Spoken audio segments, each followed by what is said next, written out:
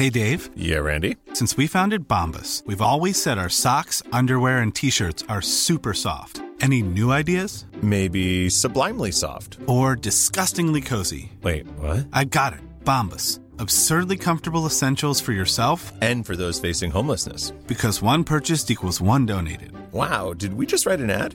Yes. Bombas. Big comfort for everyone. Go to bombas.com/ACAST and use code ACAST for 20% off your first purchase.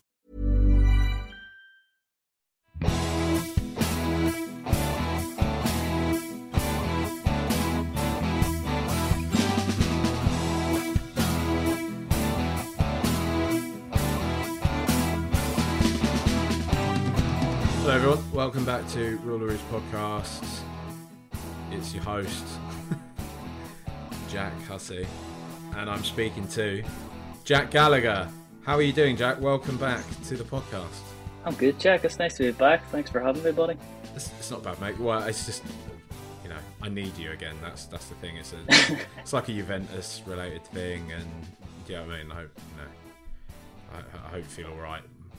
That's all right. Being No, used I'll in take that it. way. That's all right. I'm used to being used. It's fine, Jack. It's okay. I'll deal with it. How are you keeping, mate? How have you been? What are you up to? What's going on in your world? I see you recently got a big shiny promotion in your football writing world. Yeah, so still at 90 Man doing bits and bobs, doing like a lot of like opinion based series stuff, all that nonsense. So I kept busy, so finally back in the office this week, first time in about 2 years. How are you finding that? How have you found that? It was a bit weird. So it was because, like, you know, you're talking to people online all the time and like seeing them on Zoom and stuff, and then you talk to them in person, and it's like you don't have any of them like awkward like Zoom interactions in person though, and it feels a wee bit too fluid and weird. I don't know. I think like talking to people is like really changed in a really weird way. You always like are saying something and then like have to like wait a second to say anything else to let people respond, sort of thing. And I was kind of doing that in the office, and it was weird. It's good that you said it because it is true. I found that, and I've sort of spoken to various different people. I mean, like I saw Hainsey actually, I heard, ironically enough, not too long ago, and we were just sort of like, you know, because I think it's the first time we'd seen each other since everything had gone down and everything like that, and it was just like, sorry if I'm a bit. Sorry if I'm a. You know, I'm just not really used to seeing people in person anymore at the moment. It takes you a few minutes to like kind of get back up to speed and whatever. You know, this is an interesting way to start a football podcast, isn't it? Oh, that's what they want to hear about. That's what I think it's what the people know. Oh, here we go. I'll tap you up for some. Let's front load this. Let's give the people what they want to know. I see you've just posted a bit of tittle tattle saying that Paulo Dybala is being offered to Tottenham Hotspur at the moment. What's all that about, mate? He has. So basically, like, Dybala was supposed to sign a new contract for Juventus before Christmas, and they'd agreed terms, and then he got injured, like a hamstring injury. He was only out for like 3 or 4 weeks, but he's kind of had like a lot of like really niggling injuries over the past couple of years, and it's kind of why his stocks dropped so much around Europe. Like, people don't talk about Dybala the way they did like 3 or 4 years ago when he scored them 2 goals against Barcelona and all that stuff. They're sort of talking about him as being Messi's successor in a way, weren't they? Aye. Whereas now, like, he's 28 now, which is mad. That I looked that up the other day and it freaked me out. That's mad. That is mad, isn't it? Because he's so he looks like a child as well. He looks like 21 years old. Like, he's never going to age. He needs to grow a beard or something so I can believe he's 28. But so he was supposed to sign a contract, and then the club pulled out and wanted to change the terms of the deal, and then it obviously annoyed Dybala and his agents, and they haven't really got into talks again since. They haven't, so it's kind of got to the point like he has 5 months left in his contract at this point. His contract's up in like June, and his representatives are kind of starting to put feelers out to clubs around Europe, and one of the clubs is Tottenham, that have kind of been told, look, if you want to negotiate with Dybala, he's here to negotiate with, sort of thing. But what I heard anyways is that the Premier League clubs don't really believe that he's going to actually leave because of the fact that, like, every time he plays Juventus, he's usually the captain because he's vice captain behind Keelaney, but Keelaney's just like 38 years old and crocked at this point. So yeah, so he just doesn't play enough. So Dybala's been captain and he's been the number 10 for a good few years, which means a lot of Italian clubs and things. So there is a perception that he will probably stay from the Premier League clubs' perspectives, but we'll see anyway. So apparently the representatives are going to be going around Europe over the next couple of weeks and talking to clubs to try to convince them that he's actually probably going to leave. The funny thing is as well, though, I still get the feeling that, you know, he might be kind of linked with whatever your Spurs is, your Arsenals, probably even Newcastle, let's be honest. Like, you know, you can imagine they'd sort of have a go nowadays. But I just sort of imagine, even if there is a sort of scepticism about his injury record and stuff, I can just imagine when it comes down to it, he is still in that bracket of players that Chelsea, Madrid, or, you know, PSG are just like, yeah, go on, we'll have him. Do you know what I mean? And just kind of get it done at the end of the day, because he is. I could so see, he just has sort of Chelsea energy about him to me, that you could just see him kind of. That's an insult. Yeah, he's not that racist, but I know he's Argentinian, but still, you can. Do you know what I mean? You can sort of see him sort of floating on their bench, coming on, sort of like you know.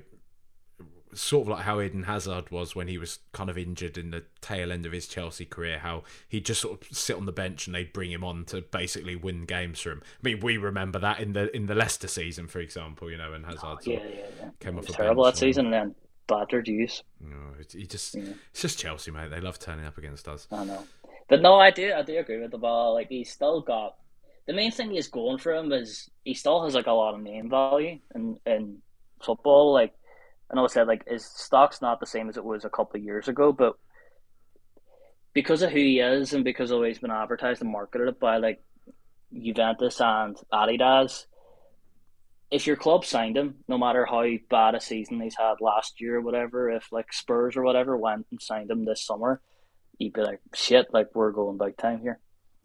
I mean, just have that kind of. It would be a statement. It would feel reminiscent of when we got Van der Vaart done that time, you know, and ironically, a not too dissimilar player in some respects as well. So it's match winner, not going to play every game, yeah.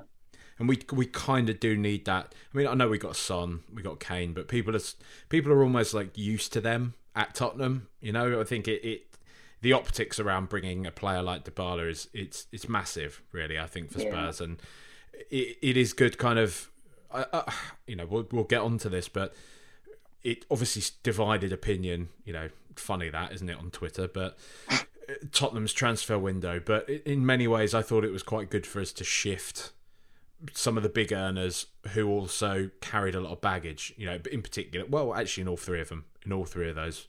There was that constant kind of will they, won't they narrative around all of them. And I just think Conte he's that laser guided kind of no chill manager, isn't he? That's just like, I don't want them anymore. Get them, get rid of them. You know, I don't care. I don't care if Tottenham fans love Dele Alli. I don't care if he's been here since he was a kid. Get rid of him. I don't need him anymore, you know? Yeah. And Spurs have probably needed that. We've needed that kind of authority, really, because I think somebody like Mourinho, he can't really command that anymore, you know, and he just didn't have that same vibe. But you know, my point was more that it's good as making sort of like doing sort of solid business, but sooner or later, if Tottenham want to kind of get back up there again, we're going to need to sort of have a move that isn't just about what they do on the pitch, a move that kind of gives everything a bit of a lift as well, and kind of improves the image of the club and improves the kind of the sentiment, the mood of the fan base, probably of the players themselves, you know, to know that we've kind of attracted a top tier talent. And you know. Yeah, like I think that matters a lot for the Kane situation in particular. Like, you've seen the way his mood has kind of changed at the club over time, where obviously he was delighted under Pochettino, and then Poch left, and I think the Mourinho thing, although he doesn't have the same stock for like people who are kind of watching football a lot, but like for footballers who job at the weekend while they're playing, like Brentford at home, they're not fucking watching Roma away and stuff like that. Like they're not as tuned into like watching games as like football fans would be, so they don't really have the same perception of people like Mourinho and all. And like when he came to the club, like Kane clearly really really liked Mourinho and really loved him and knew that the team was built around him at that time. And then the whole Kane situation kind of came to a head when Mourinho was sacked and he wasn't told, and then Mason came in, and it was kind of this. It's all about showing that the club's trying to progress, and if you have a manager like Mason and then go on the Santo, you're not really showing that you're progressing in any way to your key asset and the player that, you know, he is basically the whole club in a lot of ways. Like he's the defining figure of the past 10 years of the club, and in 40, 50 years time, like even if he leaves like disgracefully in this summer or in 2 years time or whatever, you'll still always look back fondly on him and remember like him as like one of the greatest goal scorers in the club's history. And like moves like bringing in Conte and like we were talking about Dybala, like if he's really going bringing a player like the Dybala, it's not even for the football thing. It's more of like a gesture to like people like Kane and the fans and all that. Like, look, we're ambitious. We're trying to progress as a football club. This is what we're doing. We're bringing in these big name players and managers and all. They do that, and it keeps like the players happier and it keeps the fans happier. Even if Dybala was to come in and play 15 games next season and score 5 or 6 goals, you'll still have that buzz around actually signing him, which is kind of the whole point in signing a player like Dybala. Yeah. So if we are to move on to Tottenham's actual signings, mate, I mean, well, let's first start because I haven't actually watched the Juventus All or Nothing, but I've seen quite a few sort of Spurs fans talk about Paratici on that, and I think he's sort of shown in a fairly favourable light in that. I mean, what's amongst sort of Juventus fans? What is his kind of legacy? Because I don't, from what I see on Twitter, I don't get the impression that he's remembered particularly fondly, really. He's really, really not, to be honest. Like that All or Nothing thing's I think it's such a PR thing for the club. Like there was an episode in it where it just got knocked out of the Champions League by Lyon, and there was like, they were showing like a pile of tension in the dressing room or whatever, and then it was like a hard cut to like, oh look, Juventus have an esports team. And it was like this whole big spiel about that. It's like it is just a PR thing, and like they're trying to show everyone at the club in a favourable light in some way. No one's going to get thrown under the bus and those sort of things. The thing with Paratici at Juventus is it was really weird because before he got the main job taken over from Beppe Marotta, there was a lot of like talk in Italy and things that like Paratici was like the brains behind all those great transfers, like bringing in Vidal for like 11 million euros, bringing in Pogba for like 800k, Pirlo for free, hiring Conte the first time and things. He got a lot of praise for things like that, and it was like kind of taking praise off Beppe Marotta, who was like CEO of sports or whatever at that time, and he was like actually doing all these things, but it was like a lot of like journalists and all would have said, look, it's actually Paratici that was doing everything. So when Beppe Marotta left for Inter, they took over the same job at Inter Milan. Everyone was quite happy with Paratici getting the job. It felt like the natural thing. It felt like, you know, he was the guy that, you know, maybe was doing a lot of the work anyway, so like it wasn't going to be much of a transition. And I think he took over in 2019, and from then the club just kind of collapsed on a football basis. So they did. Like he's the guy who brought in people like Ramsey on like 6 million a year and Rabiot on like 7 million a year, like after tax these are, and sold Spinazzola for like half nothing to Roma, and just didn't really build the team the way that all Juventus fans thought the team should have built. He would have like spent a lot of money on the defense one year, and everyone was like, well, our midfield's terrible, like this is where you need to spend money. And he like try to like find quick fixes for the midfield instead of actually addressing it. And because he was giving so much money to these like really, really useless players, and Ronaldo was on stupid money at the club, they just kind of spiraled into a really difficult financial position. It's funny because that feels like it kind of all went wrong, right? Where it all went wrong, the Ronaldo deal, really. That sort of seemed to be like the crux of it. It was like a make or break thing for the club. So it was basically they thought they were signing a player, a different player than what they got. They thought they were signing like the 31-year-old Ronaldo when they weren't. They were signing like a 34-year-old Ronaldo who clearly lost a yard and just was nowhere near the player he used to be, although he'll still tell you to this day that he feels 23 years no this shit. That's kind of where like things started to collapse, and I do see that like after that, like it was a difficult job for Paratici to come in and be like, right, well, we have this player who's on 32 million a year after tax. Everyone else is on less than like 5 or 6 million. How do I like stop other players from being like, well, if he's on this much, why am I not on like 15?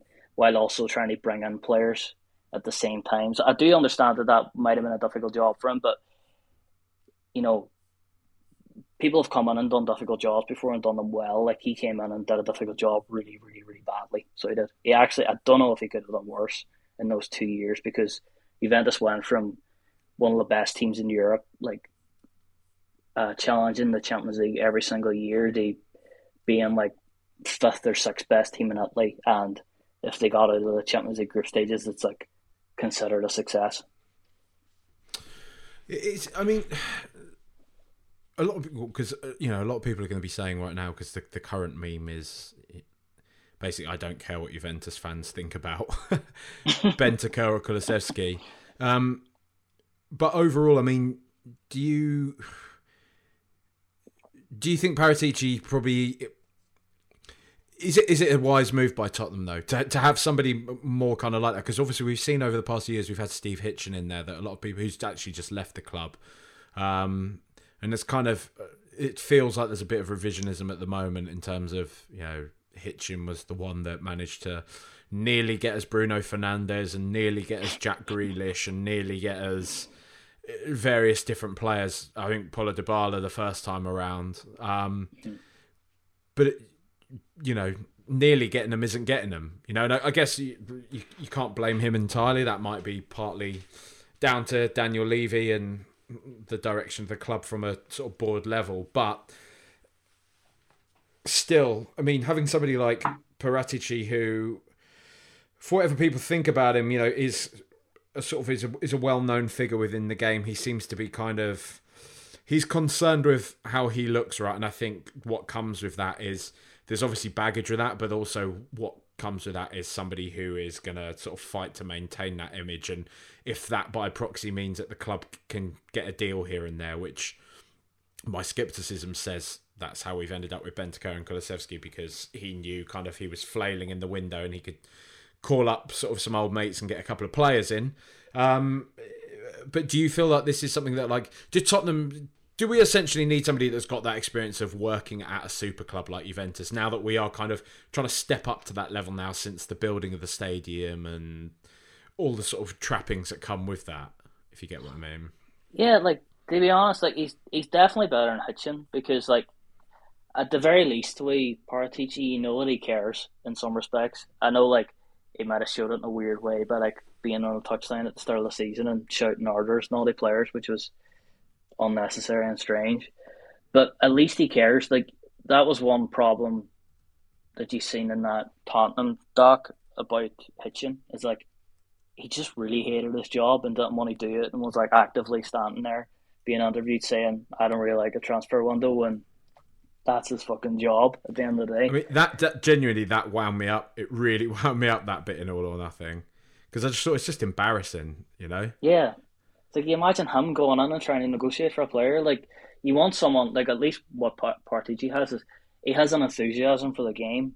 Like, you can't imagine Hitchen going in and talking to a player like Dybala or Bruno Fernandes or anything, and, like, being able to sell Tottenham as a footballing project to someone. I just can't imagine it. He just doesn't have the energy to do it. So, like, that is definitely a plus for Paratici. To be honest, in terms of the having someone who's, like, dealt with, like, European super club or whatever, with the finances not involved in dealing with those clubs, like, that is a really good thing. I don't really buy into the kind of superstar sporting director kind of thing. Because look, you've seen it with like Monchi when he was at Sevilla and lauded, and then Roma brought him in, and they thought he was going to turn the club around, and then they ended up buying like Steven Nzonzi for like 30 million, and Javier Pastore for like 25 and all, and just like wrecked the club for a couple of years. Like, I think their influence is kind of overrated in a way at times. Like these kind of superstar sporting directors, what really matters a lot of the times is the scouting systems at clubs, and I think that's something that Tottenham will obviously need to sort out, because look, the scouting at Tottenham and the players that you have went and chosen to sign over the past couple of years has been atrocious, as you've seen this January, where he's let go of Tanguy and Lo Celso and Brian Gill like straight away. Like, these players were brought in for quite a lot of money and clearly weren't good enough, or had the wrong attitude or whatever, and are gone already. Like, things like that, like, they can't keep happening in a club like Tottenham, because it's not a situation where you have at Man City where they can go and get Jack Grealish for 100 million and he'll be absolutely shite, which he has been. He's been terrible, and he's nowhere near as good as the other players they have playing those positions, and it just doesn't matter, because they can go out and sign another couple of players for 100 million. They do the same thing over and over again. Well, it's funny, is it, because it gets exacerbated as well from Spurs' perspective, not to get all like poor us, but to also get a bit poor us. Because, you know, the media is against Tottenham, it's against every single club, isn't it? But whoever, depending on who you're speaking to. But I'm very against every club. Just want to be unbiased in that way. Part of the MSM, you mate, just disrupting joy. But you know, I always feel that the scrutiny will be placed on a club like Tottenham a lot more. You know, we've sort of seen in the past few days already. There's a real kind of reveling. There's a real joy, and I guess it's because I think he's historically not really given the media much, Daniel Levy, but they really sort of revel in, you know, spinning this whole narrative of like Liverpool gazumped master negotiator Daniel Levy for the Luis Diaz transfer, and you know, when a player like Ndombele or Lo Celso doesn't work out, it's seen as like this massive failure. But you're very correct in saying that, you know, look at some of the money that Chelsea in particular have spent the past few years, and how that's worked out, but you don't really hear anything about it. I mean, even the whole Lukaku stuff that kind of happened over the past, you know, couple of weeks ago, over Christmas sort of time.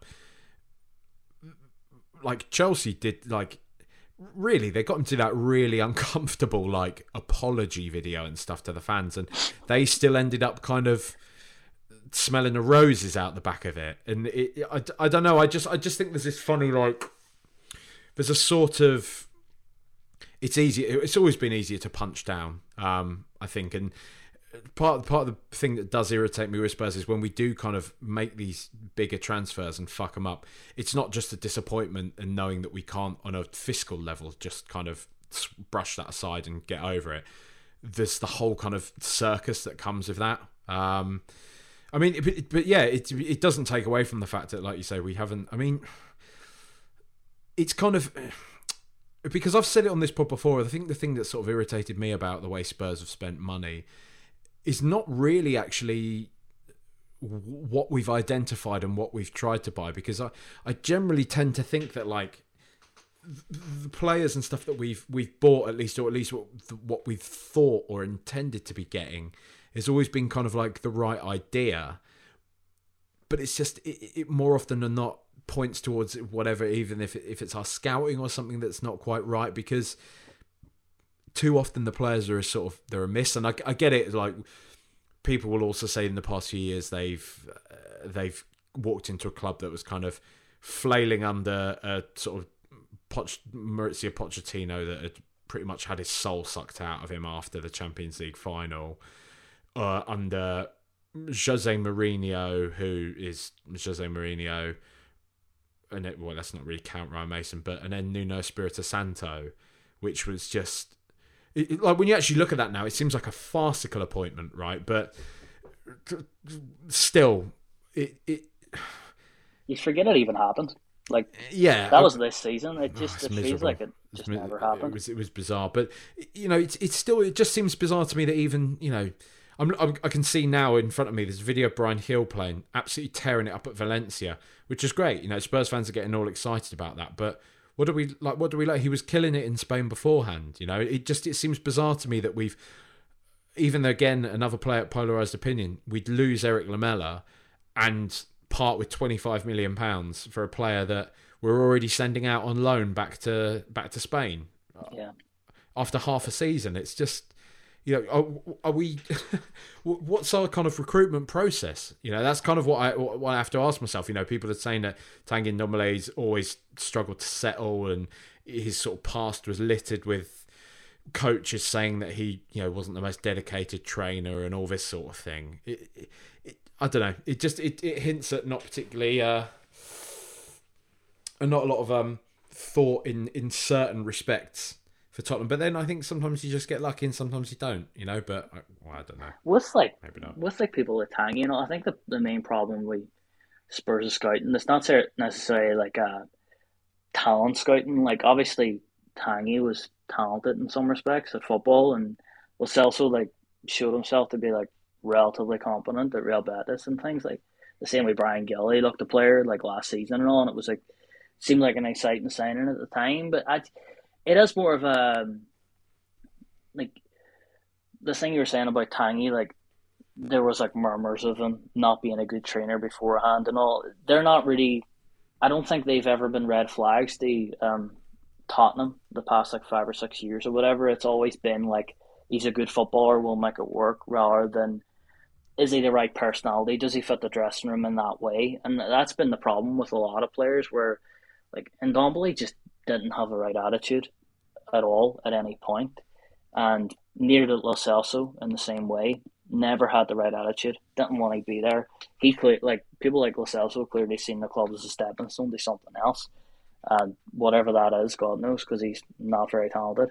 And it's just, I think that's been the issue at Tottenham more than anything else the past couple of years. I think now, when you're trying to replace these players, you have to kind of try to find players who fit the dressing room and the personalities in the dressing room and what the team and club wants to be better than you have the past few years. And what you're saying about the fees and things, where when you sign a player for a lot of money, you kind of have to keep trying with them the same way you still be in Ndombele. He's always kind of wanting to make it work, because Spurs can't go and spend 60 million on a player and for it not to work. It has to kind of work in some way, and that's why people like Ndombele get so many chances at the club, and people like Lo Celso got as many games as they did over the past 2 years. It's they need to work those signings, and the problem has been with Tottenham the past couple of years, and why he's have had 4 or 5 managers the past 3 seasons, is because they haven't worked out. Yeah, it's bizarre. So, talking of new signings, mate, Bentancur and Kulusevski. I mean, what are you? First of all, are Juventus sad to see him go? Not really, to be honest. Definitely not Bentancur. The problem with Bentancur was that he's basically Locatelli, only not as good. He's the same sort of player. He's good at coming forward with the ball, and you want him to come forward with the ball, and he's not as good sitting deep. So you kind of have the same player twice there, but Locatelli's the better player, so you keep Locatelli sort of situation. And then Kulusevski, was really excited when he signed a couple of years ago. He was really brilliant at Parma, and the whole team was built around him there, and he was incredible. Won Serie A Young Player of the Year and all that year, and he was exceptional, and he seemed like a really good fit and a good long-term fit for the club, but had his moments, but just didn't really work out. I don't really think they're losing anything there, to be honest. Is it a bit of a kind of, with Kulusevski, is there any air of maybe a bit of how we've seen Grealish struggle this year at City? Would you say there could be any sort of comparison there in the kind of the big fish in a small pond kind of thing? To be honest, I think he needs to be the main man the way Grealish needs to be the main man the way he had been at Villa. This is a problem with that signing. I think like for Tottenham is in the same situation he was at Juventus, where he was kind of a bit part player and coming out of the team, and he would play up front one week and then he would play on the right hand side one week and then he would try him out left one week and it was he was just kind of being thrown in every once in a while and playing like cup games and things. So he could never really get a proper run the team, and it never felt like he was like fully trusted by any of the managers while they were at the club. And when he comes to Tottenham, I think like the strongest part of your team is the front line, like especially with Lucas playing the way he has the past 5 or 6 months. Like if you're going to play two up top, Kane and Son, like you're not really going to get anyone better than that. And Kulusevski's not that level of player. He's not going to come in and oust Heung-min Son. It's just not going to happen. And I think like for him to actually develop into the player he could be, he needs to be starting every single week, and he needs to be playing football, and he needs to have the confidence of manager to go out and perform. And this was my main problem with Kulusevski at Juventus above everything else, is he's so like unconfident. He just doesn't seem like a very confident footballer. And in that Juventus documentary, there was like parts in it when Pirlo would go over to him and be like physically shaking him, being like, "You're actually good at football. Just go out and like be the player you are," sort of thing. And he just never did it. He seems like a really shy, quiet lad, sort of. And like, he got a girlfriend a couple of years ago, and I was like, right, he's got a girlfriend. Maybe this will like perk him up a bit and give him a wee bit of confidence somewhere. And it just pure didn't. So I would kind of worry about him at Tottenham, to be honest, because unless Conte can do like a proper Conte man manager job on him, I just don't really see how he can come in and out of a team and really, really contribute in the way his talent would say he should.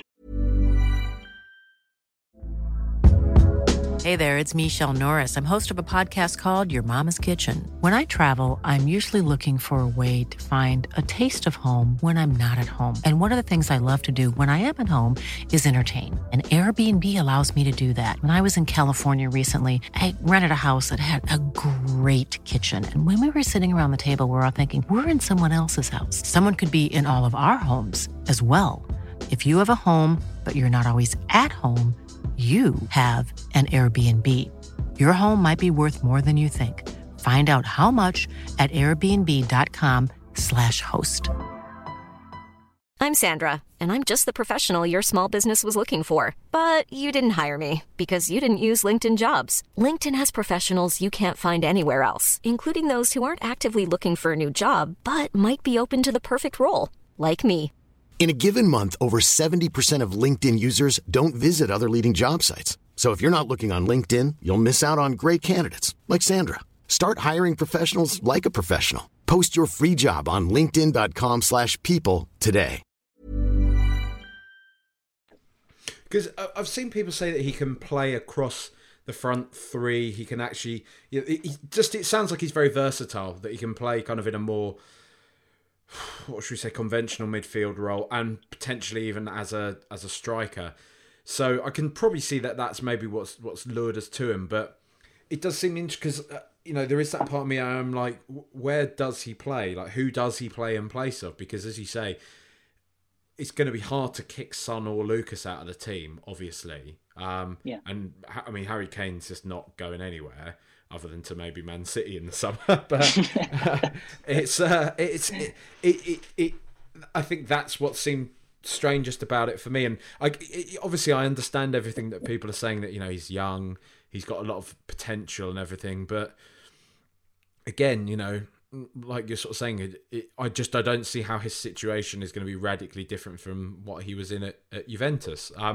I mean, that sort of stuff aside, I think the other thing that's sort of, I'll confess to having only knowingly watched him in the sort of the YouTube compilations, as you do when you do. Welcome to Tottenham. And Flicks, Tricks, Skills HD, isn't it? But I'm sort of a bit worried about his gait, like the way there's just something about the way he kind of moves on the ball. that concerns me about. I don't know. I'm not so sure that. I'm not trying to do the whole kind of like Syria ain't nothing compared to the Premier League stuff, but I do think the football is different, and I sort of worry about how forgiving or not the sort of Premier League defenders, or the sort of pressing style of many of the top teams in the Premier League, how he's going to cope with that as well, because he does look like a skillful player, but he also looks like somebody that just, I don't know. It looks like I say, his gait. It's just the way he sort of moves around the ball. It seems kind of. It doesn't look that instinctive. It looks like he's sometimes like thinking about what he's going to do, as opposed to just kind of getting the ball at his feet and going with it. I don't know. Yeah. Maybe I'm way off there. I get where you're coming from there. Like, he's not, in terms of like the Premier League thing. Like, he's not like lightning quick for the position he plays. He's not going to really like go and burn someone on the outside or anything. It's not really his game. And I do see what you mean about his dribbling and all. Like, he has got good feet and all, so it is, but he looks kind of top heavy. It looks like his center of gravity is like at his like neck. Like, it's weird. Like, he kind of plays above. I can kind of see where it comes from there. It is going to be interesting to see what he does. To be honest, like, out of the two, I would guess that he would be the one that flops if I was going to pick one. I think Bentancur is a more surefire, steadier signing, so he is. I think, to be honest, like, the way Kulusevski plays, it's pretty similar to the way Brian Gill plays, so it is. He's quite a similar player, and I think like Brian Gill comes across the same way personality-wise as well. Is he just doesn't seem like the sort of player who can kind of be plug and play and kind of come in like in an FA Cup game when Golini's in nets or whatever, and go and like just play amazing, and then come out of the team for a couple of weeks and come back in and play amazingly well. And that kind of all goes back to what I was saying about how Spurs have kind of judged talent over the past few years, where it's always been like a technical talent thing on the pitch, whereas it's not really considered the personalities outside and all. And I'm not sure that Kulusevski's the right sort of personality that can come in and do that sort of job. The same way, like, when Van der Vaart came into the club, he had the right personality to be that kind of player where I wouldn't play every single week, but when he was fit and he could play, he would always contribute. I don't think Kulusevski's that sort of player, and he's going to be playing that sort of role. Interesting. I mean, if we were to, so people now who are screaming, like, say something positive, please give us something at least. I'm sorry, lads. I'm sorry. I didn't mean it. What would you potentially say that he hits the ground running? The things that he done at Parma particularly well, that you say that had gotten him the Serie A Young Player of the Year. If that version of him turns up to Tottenham, what can we be expecting? What can we look forward to, perhaps, from him? Like, at his best, he was like a 15 goal a season right winger, which is the dream. Like, that's exactly what you want and need. And if he can get his confidence up and all, like, he's not the quickest on the outside or whatever, but if he cuts inside, like, he has really, really good feet and can beat a man and can cut in and do that kind of Iron Robin thing from the right flank and all. He has that in his locker, so he does for definite. It's all going to be about him building up confidence and what Conte does with him and how he uses him. The talent's definitely there. Maybe a couple of years ago, if he's hadn't had like a Son, and Son didn't really kick on the way he has, he could come in and you would say him and Son up front would be really exciting and really fun.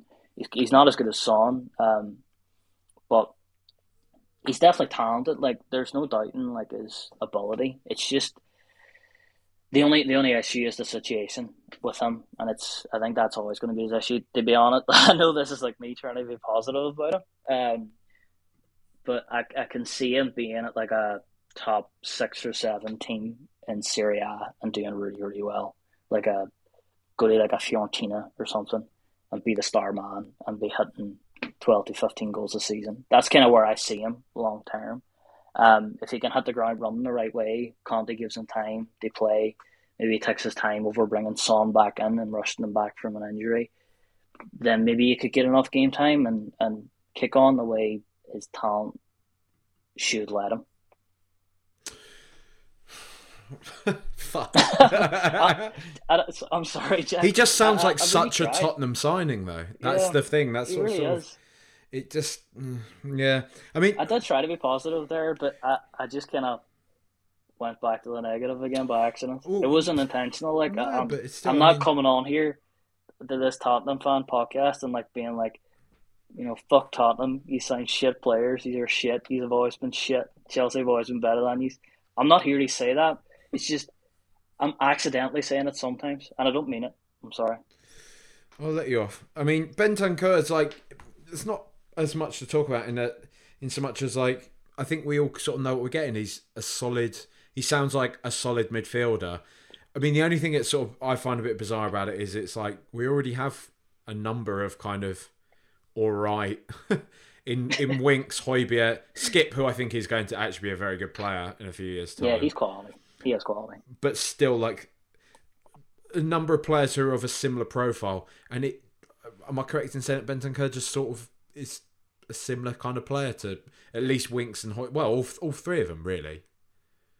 To be honest, like I do think he's going to be a really good signing. To be honest, like I know I've been really negative about Kulusevski, but I do think, and I know I said about that he didn't really fit at Juventus, and they won't be like necessarily sad to see him leave. But that's just because they have Locatelli, and they don't really need a player like Bentancur. You don't really need two of those players in the team. I think he can be a really good player for Spurs. I really do, and I think he's a more nailed on good signing than Kulusevski.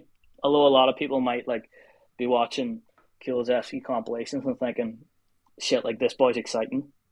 He can do something really, really special at the club. Bentancur is the boy who's going to come in and play games consistently and be like a 7 out of 10 and maybe be an 8 out of 10 some other weeks. And like if played in the right position, I think he can offer something different, because I think what Tottenham are lacking above anything is a proper runner in midfield and a guy who can get the ball from the defence or get it from Højbjerg or whatever and press forward with the ball and run forward with the ball. Like I think there's a lot of like basically what the Celso was supposed to have done, really. Yeah, basically that sort of player, and what Eriksen was before, and what Moussa Dembele was a few years ago and things. It's kind of, these are missing that sort of player who can just bring the ball into the final third, essentially. And I think like the main thing about Bentancur, I think, is like I think there's a lot of like false perceptions about him being like this really, really technically talented player. Like his main talents are his physicality and his ability to like win the ball back and run forward with it at pace. I think that's where he has to play at Tottenham, and it's something that I don't think any other Tottenham player can do. And I think like if you're going to play, which I think you should, I think you need to move on to playing 3 in the middle of the park at some point and start playing 2 up top instead of the 3 up top. If he's to do that, and like Højbjerg sitting, Skip's your kind of middleman in between, and then Bentancur is the guy who's going to drive forward and counter attacks and all. Like I think that could be a really nice trio in the middle of the park, and I think like he's a guy who could come in and surprisingly bag like 5 assists or something by the end of the season. He's that sort of guy. I think he's a really good player. I've always liked him. I think he's always been a player that was just played in the wrong position at Juventus. Under Sarri, like 2 years ago, he was brilliant, and he played as that runner in midfield. And then Pirlo and Allegri, for some reason, started sitting him a lot deeper and playing him like just in front and kind of trying to play that Pirlo role of like spraying the ball and all, kind of what Dyer's doing at the minute for Tottenham, like being that kind of boy who turns on the ball and brings it out. He's not that player. He's too slow on the ball. If he plays there, like you will see a lot of moments where like he'll do like a Xhaka sort of thing where he'll turn on the danger on the edge of the box and he'll concede. And like he did that a lot at Juventus over the past couple of years, but I don't even think that's like fully his fault or what. Like I think that's been a managerial issue above anything else, and how he's been put into the team and kind of shoehorned into the team, because he's never really been thought of that highly by Pirlo and Allegri because of his issues as that playing that deep line role. To be honest, like I know you're kind of looking for some sort of positivity here, being like Kulusevski and Bentancur, brand new signings. Like, are they going to be good? I would say Kulusevski, Probably not, to be honest. I can't really see it. Bentancur, I think he will be. Like I'd be pretty confident in saying like Bentancur is going to slot into the team and be a really nice addition. See, I mean, that is pretty. I know you're sort of saying you're worried about being negative, but Spurs' problem at the moment isn't really having presence in the final third in terms of like in the players available to us. What it has always been about is getting them the service that they need. Probably for the past 2 years now, we've seen that's been a real issue with us. Ever since basically Eriksen left in spirit anyway, even if you had left in person. And if we've kind of got at least that in Bentancur, it's going to relieve a lot of pressure on the rest of the team, I feel. And that's kind of something that we have been sorely lacking. I am sort of, just before I do let you escape, Jack, I'm just interested to know, because you were always somebody who was a massive advocate of Antonio Conte. I mean, even before, when Spurs were first linked to him in the summer before we got Nuno Espirito Santo, and I was kind of overthinking everything and saying, I don't know if Conte's the right fit. And you were always the one that was staunchly just like, don't be an idiot. He's literally one of the best managers in the world. You'd be so lucky to have him. Yeah. You know, are you impressed by what he's done so far at Tottenham with what he's had available to him? Because I think we've lost one Premier League game as far as I'm aware, which was the game to Chelsea. That doesn't really count, because that should be marked down already at the start of the season. You know, but I think he's amazing. Like I wouldn't even say he's like one of the best managers in the world. I do think he's actually the best manager in the world. I've thought it for a long time. I think he's a manager like above anyone else who can come into a club and just change the fortunes. Like, and it'll just be because of him. He's done it so many times. He did it at what he did at Juventus that first time round was just unbelievable. Like, they were 7th the year before.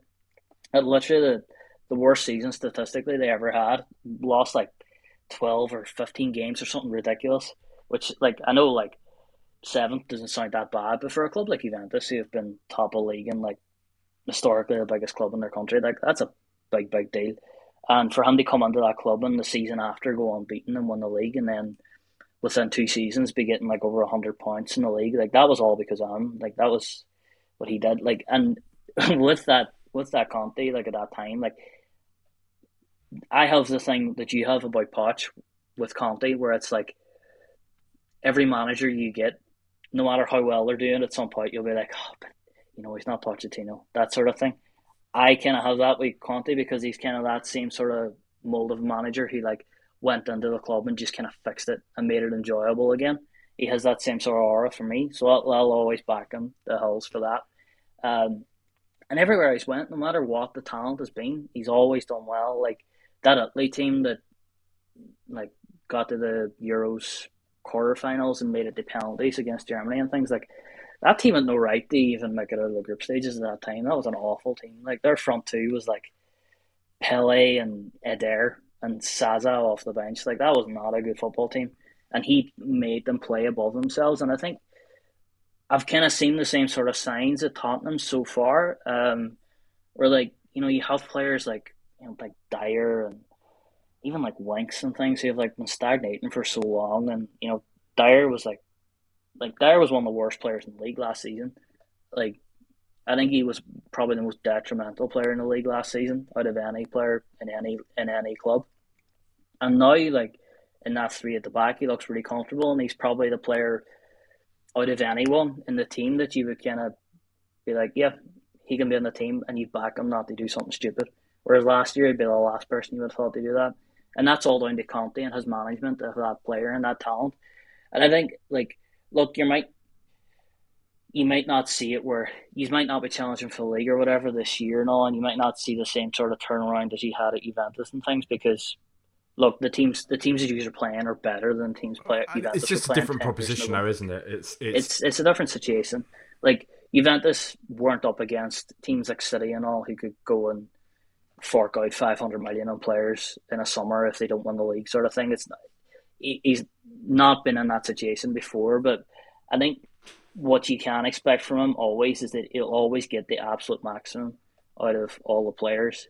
And I think, like, in terms of like his reputation as well, and having a manager of that stature come to a club, it's even just that is exactly what Tottenham needed, because for years it's all like this is just outside looking in for me. Like, I've always felt like fans have kind of backed those players so much and given them such a benefit of the doubt, because it's been Mourinho, and then it's been Mason, and then it's been Santo.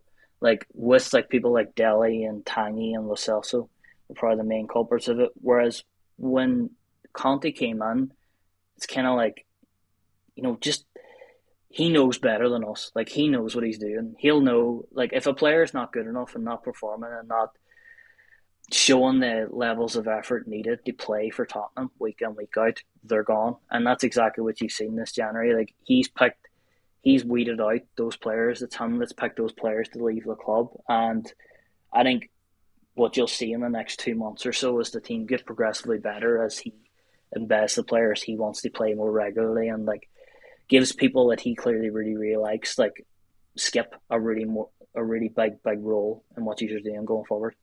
Doesn't it just seem like, with everything you've just said there in mind, it just seems ever the more bizarre to me that Manchester United didn't just get him? That's mental. It is mental. He's exactly what they needed, because, like, in a lot of ways, like United are a mess. Like, in a lot of like top level, United are a mess. But like, there's clearly like talent at that club. Like, they've spent a lot of money on a lot of good players. It's just they've never had anyone who's been able to fit all the pieces together. And Conte's like the exact manager you get. They fit pieces together. They make it work. And that's exactly what he's going to do at Tottenham. I think he's an incredible signing, and I think he'll be there until he achieves something. I think he will win a trophy with them. I'd be surprised if he's done, because if he's to leave Tottenham without doing something and achieving something, it'll be the first time since he was in like Serie B or whatever that he's left the club without achieving something, and that's like 15 years of being a manager. Well, I mean, but we've already broken Mourinho's stretch, so never put it past Tottenham Hotspur, mate. Never put it past. He broke out himself. He was already broken. But I don't know. I just don't get it with United. I just seeing a team that, I get it, nothing lasts forever, but a team that still is an institution, probably arguably the biggest, or at least top 5 biggest football teams that have ever existed. To go from routinely winning the league to, ever since Ferguson, not even look like they're going to win it. I think the best they finished is second, isn't it, since then under Mourinho, and they weren't anywhere. That was City's Centurion season. They weren't good that year, like anywhere near it. And yeah. It's all down to, like, it's not even United, the club. I think get a lot of credit as like an institution, and like United won all these like titles or whatever in all the 90s and all, like. That was all down to Ferguson. Like, it was him. Like, it was nothing else. Like, the whole club was predicated on him. And once he left, the whole structure of the club collapsed, because he was the guy doing the transfers. He was doing everything. And when he went, he's impossible to replace. Like, you're never going to be able to replace a guy like that for a long, long time. I think Liverpool are going to have a hard time when Klopp goes as well, in a sort of similar way. It's going to be fun. Yeah, that'll be great. Looking forward to that. So, long and short, Antonio Conte is going to win the Premier League for Tottenham Hotspur next year. That's what you're saying. Let's go Carabao Cup, because I think the last time I was on here I said you were going to win the league. So I'm going to hedge my bets this time and go Carabao Cup. Because I think the last time I was on was like the week before you used to be 3 each. We West Ham, and like Mourinho like mentally collapsed, and that was the whole team broken. Like, it was mad, wasn't it? We actually looked so good, and you're suddenly like, hang on, has Mourinho still got it? I think he does. I think he's still got it. Oh no, West Ham have just scored 3 goals in like 4 minutes, and he's just completely reverted back to being Mourinho again. Like, collapsed. As I said on Twitter earlier, his formation of 10-0-0. Do you know what I mean? Dear. Well, thanks very much for coming on stage, Jack, to basically piss on our new signings. Tell us that our director... Only one of them. True. Yeah, but also telling us that our director of football is a fraud as well. Yeah, well, he is. I don't like him. He's a bit weird. He's just, I don't know. He just has a weird presence. He seems like you were saying though, those videos on the touchline, they were weird. Quite a few Spurs fans were like, "Oh, it's good, I like that." I was thinking, what? Really? It's really weird. It's really bizarre. Part of the board. Like, what are you doing? Like, just get up into the stands and sit quietly. Shouting at the players. Kind of like, you can't imagine, but the players would be like, "Fuck off! Who are you? Some little fucking neek in a suit." Do you know what I mean? Like, it was even worse because Nuno was just standing there, like behind him, arms crossed, just being like, "He's kind of just doing my job for me," and doing it really badly because they were awful. But that's my thing with him, and to be honest, like this is my thing with like a lot of that group that have been like managing Juventus like upstairs for the past couple of years. It's like they're like way too involved in the footballing aspects, and I think Paratici was in that kind of wee group. Him and Agnelli, the owner, who's a wrong'un, and I love him. He's the Super League nonce, isn't he? He's the one that wants. He's one of those, likes football but doesn't know anything about it, but has enough money to think he knows about it, sort of thing. So he's the guy in the office that loves football when the World Cup's on, kind of thing. Aye. So how is it that England. Harry Kane plays for Tottenham and for England? Because I thought they could only play for one team. Yeah, I mean being confused that Kane's not the Tottenham captain. Why don't England just sign Messi? Why don't they just buy him? Yeah, mate, I haven't really got the time to explain this one to you, but. It's a long story. I do. Right. Well, so Jack, I'm gonna put your Twitter handle because that's the most important thing in life, isn't it? But I'm gonna put your Twitter handle obviously on the post as I post this out. But if people haven't seen that, where can they follow you? Where can they read your work? 90min.com. That's the only place really. I'm not going to give out my Instagram or anything because I don't want people creeping on me. Just Twitter, Calcio Loves Jack, and 90min.com. Check it out if you want. And you can also, whilst you're there, you can watch Jack's Edinburgh Fringe show. Actually, you've got a link to that, haven't you, on your Twitter? It's somewhere. It's somewhere. The Sean and Jerry Breakfast Show, and you might hear, because this is the most important thing about Jack's play, you might hear a familiar voice when you are watching this. I think, I heard somebody say somewhere that the voiceover of the person calling in about ABBA kind of made that play. I did hear that somewhere as well, but I'm not sure if it was on like a T-Trunk Twitter account or not. I'm not sure. I'm pretty sure it was. It was on 4chan. But yeah, no. Jack has written a play, the Sean and Jerry Breakfast Show. So check it out as well. You can watch it on his thing. There you go, Jack. There's a little plug for you. Oh, thanks, mate. I appreciate that. A little plug for your little play. Wow, here we go.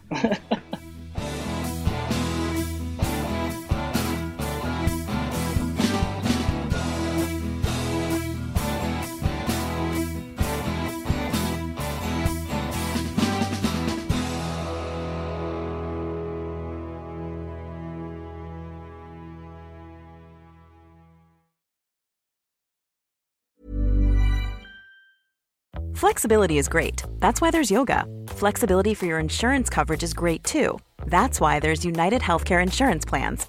Underwritten by Golden Rule Insurance Company, United Healthcare Insurance Plans offer flexible, budget-friendly coverage for medical, vision, dental, and more. One of these plans may be right for you if you're, say, between jobs, coming off your parents' plan, turning a side hustle into a full hustle, or even missed open enrollment. Want more flexibility? Find out more about United Healthcare Insurance Plans at uh1.com.